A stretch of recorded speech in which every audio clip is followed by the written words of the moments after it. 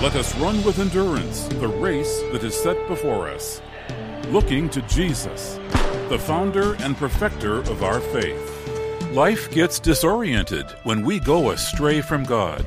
The key principle? Get back on track where you got off. There's no way to short-circuit the process.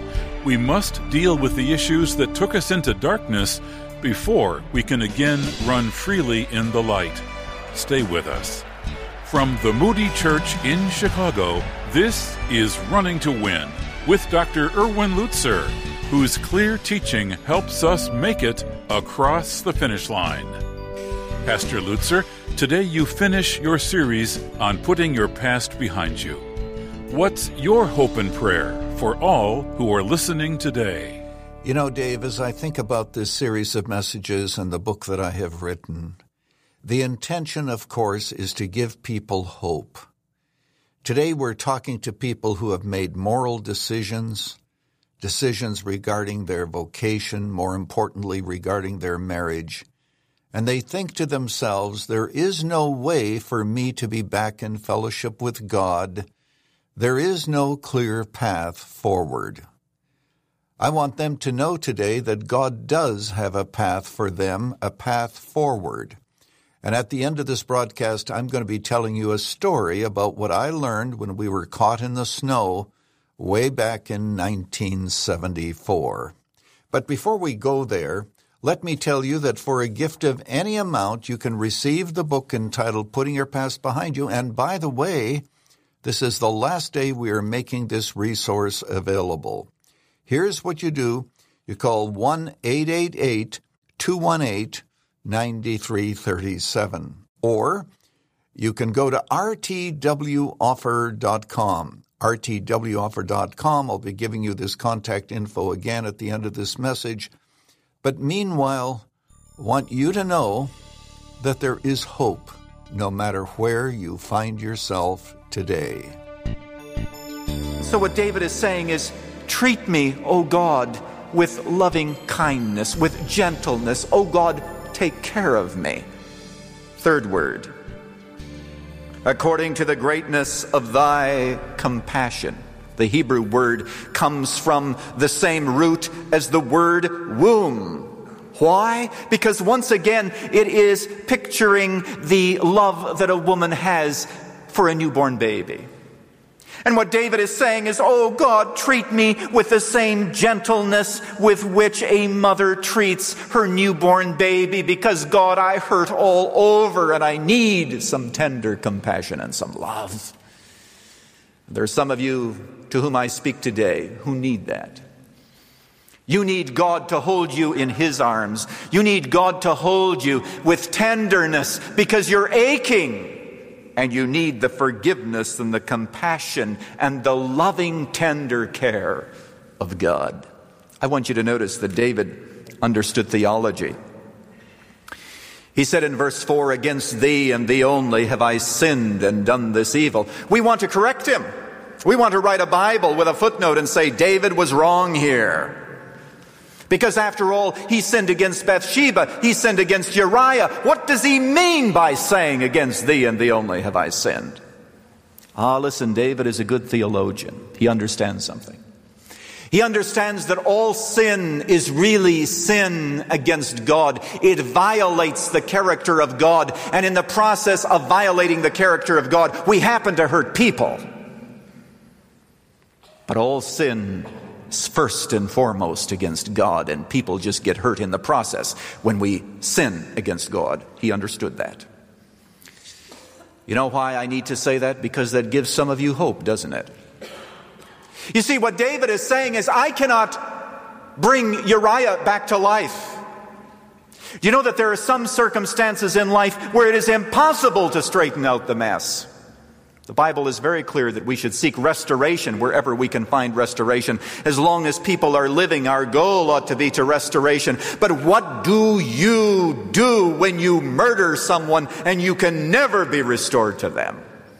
You can never say, I'm sorry. You can never say goodbye. Some of you have lost loved ones. Never say, you're sorry. You didn't have a chance to do that. You know what David is saying?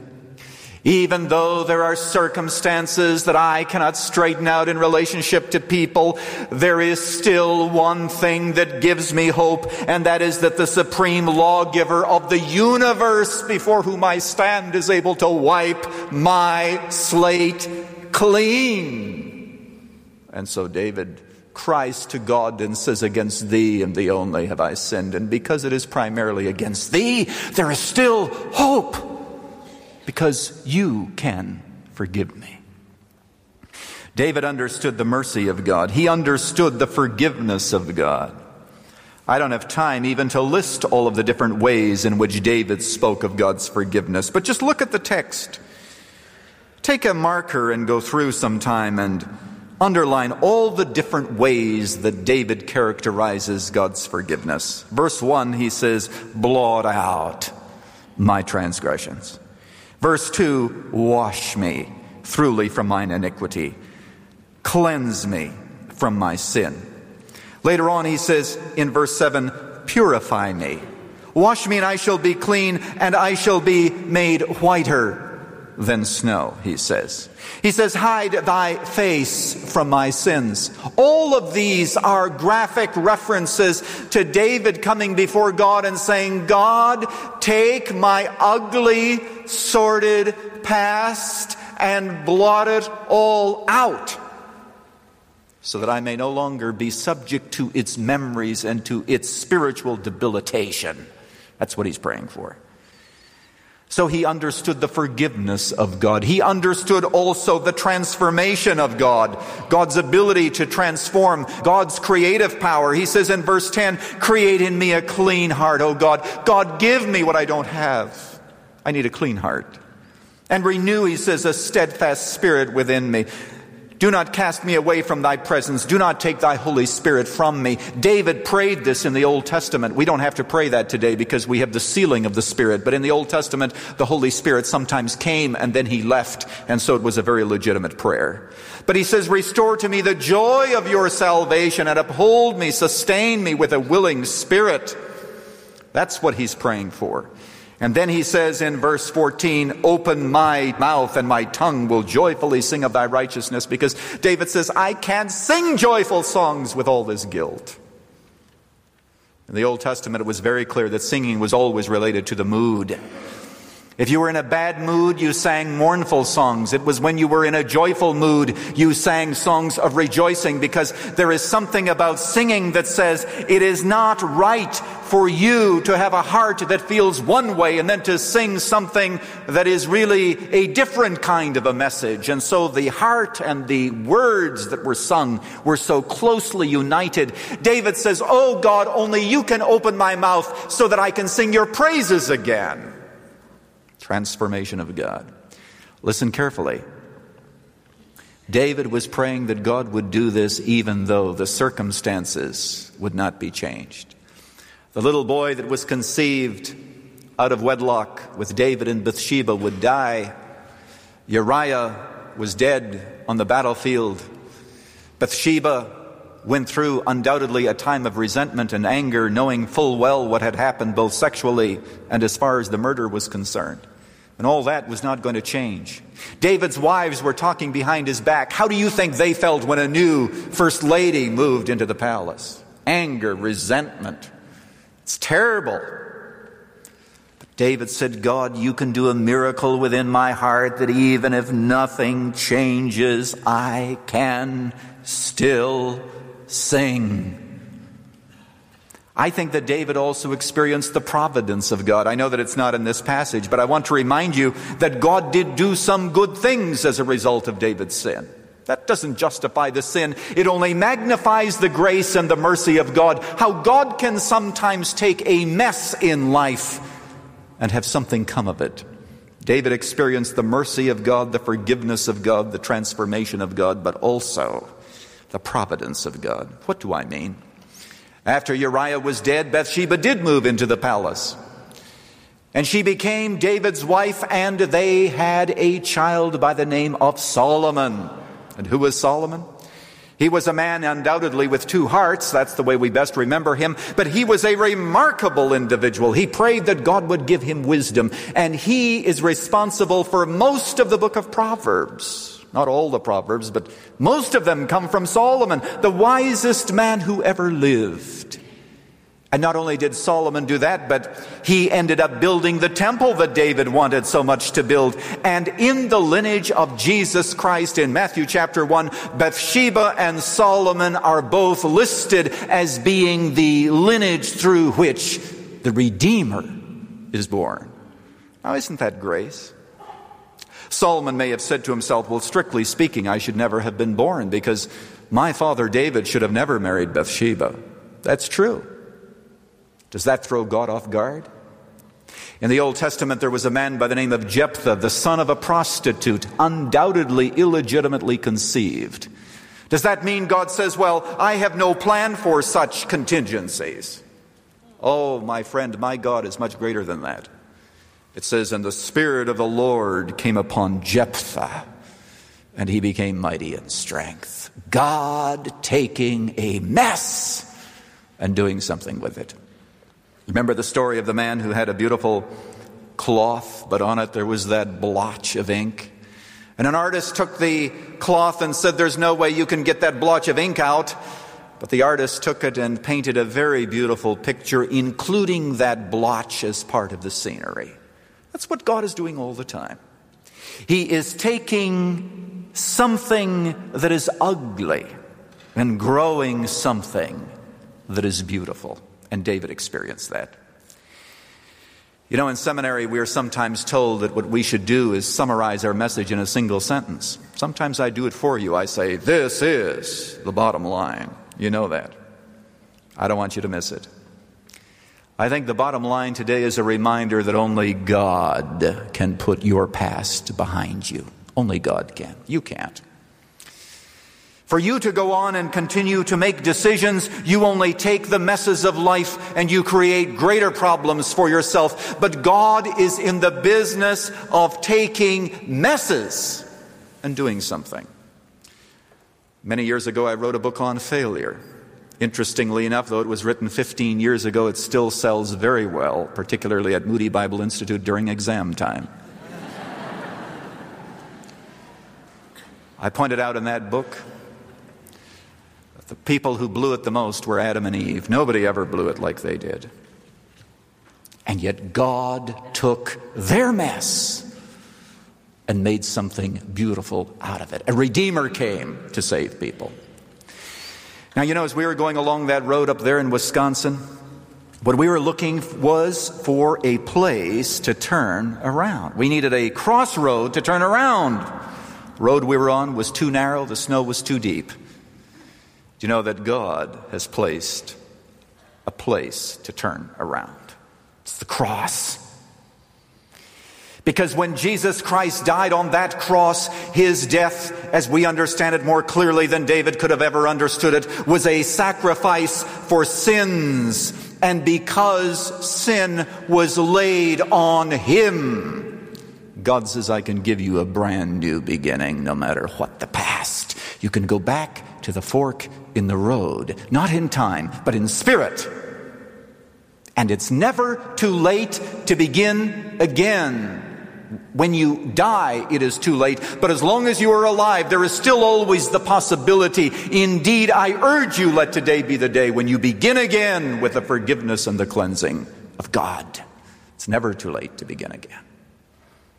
And may I say to those of you who are Christians that one of the signs, one of the ways in which you should measure your spiritual maturity is to ask yourself, when you are out of fellowship with God, how long do you stay out of fellowship? How far do you go down the road before you turn around again? Because all of us sin, all of us fail, and it would be very easy for us to become so discouraged and we say, having begun this particular path in life, I'm not turning around. I urge you to turn around as soon as you become conscious of having made a wrong turn. Because from there on, it'll only get worse. It'll never get better. There was a man who had a messy desk. The staff probably is smiling at this point, but it's not the person they think it might be.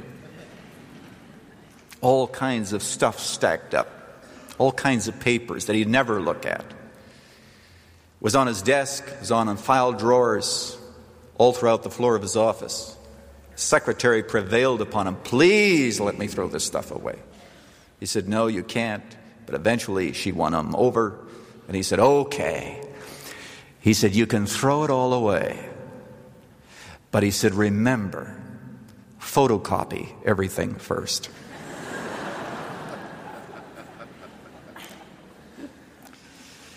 Now let me tell you something. God says, "I have blotted out as a thick cloud thy transgressions, and as a cloud thy sins." Why keep photocopies? Why fill your mind with memories that bind? When God says, "I'm not remembering it anymore," why should you remember something I have chosen to forget and no longer have regard for? God says, put your past behind you. And you know that when you do that, my dear friend, do you know what the good news is? You can spend the rest of your life looking through the windshield rather than the rearview mirror. Because from this point on, where you are going in life is much more important than where you have been. Because when God cleanses the past, the circumstances may not change, but you can sing again, you can be free again, you can love again. And God gives you a new beginning. I'm speaking to people who are Christians, yes, today. And those of you who do not know Jesus Christ as Savior, listen to me very carefully. Your first step in making that new beginning with God, your very first step is to respond to the free gift of eternal life through Jesus Christ, because His death on the cross satisfied a holy God. And today, God says to you, I can give you eternal life free. And that's the starting point. You're welcomed into the family of God. And then God begins to put your ugly past behind you so that you too can be free. Way back in the year 1865, there was a woman in the choir, just like we have women in our choir here today. And she was sitting there in the choir loft listening to her pastor preach in Baltimore, Maryland. And during the closing prayer, she did something that all of us have done. We've thought about other things during prayer. I know you think I never have, but I have. But she was thinking of something very good. There were some words that were coming into her mind. And she decided to write these words down during the prayer, and then she copied them out. Some of the stanzas of the words were, Jesus paid it all to Him I owe. Sin has left a crimson stain. He washed it white as snow. A brand new, clean beginning with the past behind you. Let's pray.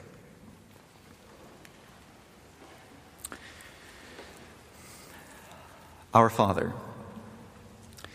we have not been able to address in this message all of the various pasts that people who are listening have had. Earlier, we have spoken about abuse and addictions. We've spoken about all of the hurts, the injustices. And yet today, Father, we believe with all of our hearts that you are able to take those circumstances that are painful and hurtful, those open wounds, and you can turn them into scars that are healed.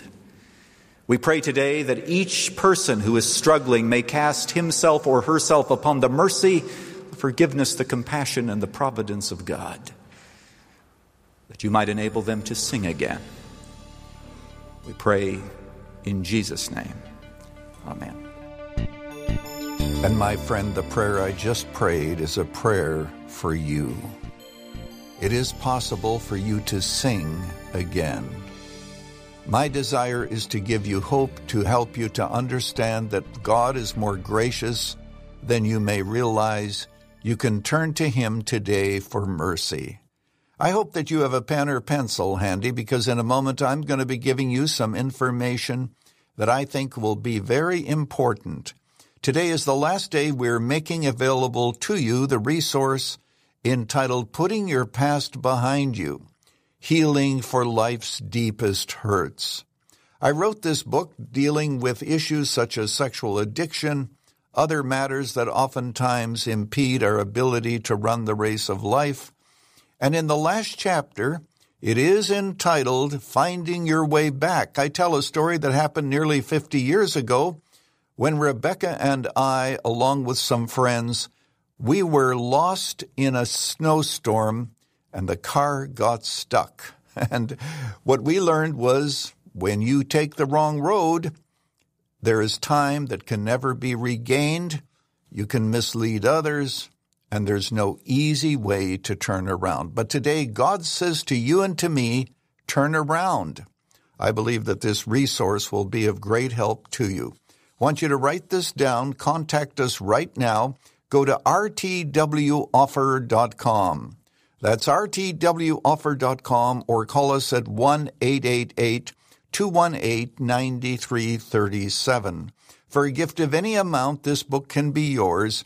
Thanks so much in advance for helping us. And remember that contact info, rtwoffer.com. As you may realize, RTW Offer is all one word, rtwoffer.com, or call us at 1-888-218-9337. Ask for the resource, Putting Your Past Behind You. Not only will you benefit, but you can share it with others.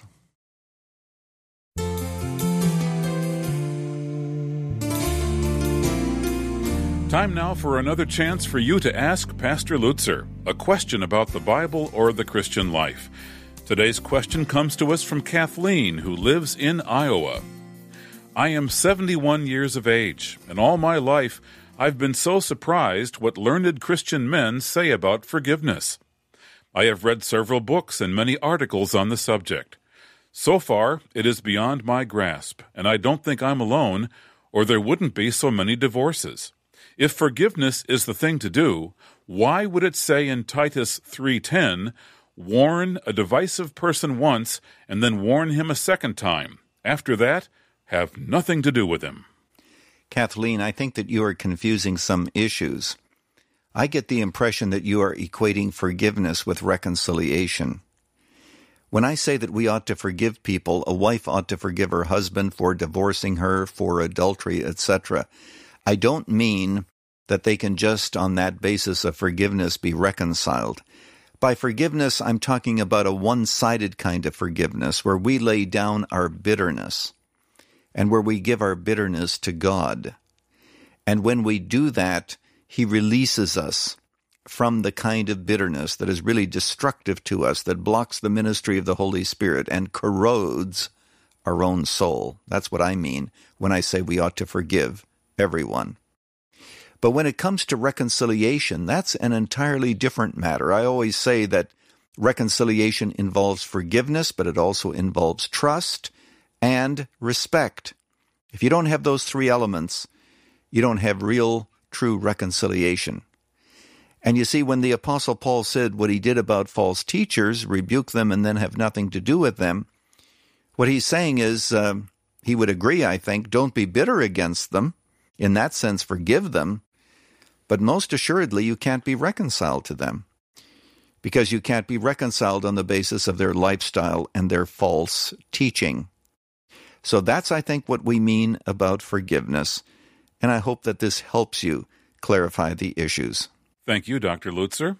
If you'd like to hear your question answered, go to our website at rtwoffer.com and click on Ask Pastor Lutzer, or call us at 1-888-218-9337. That's 1-888-218-9337. You can write to us at Running to Win, 1635 North LaSalle Boulevard, Chicago, Illinois, 60614. The more we're online, the greater the chance of becoming addicted to moral perversity and the occult. The danger is very real. Next time, a series called Guard Your Heart, a call to defend our minds from people who use the internet and the media to enslave us. Thanks for listening. For For Pastor Erwin Lutzer, this is Dave McAllister. Running to Win is sponsored by the Moody Church.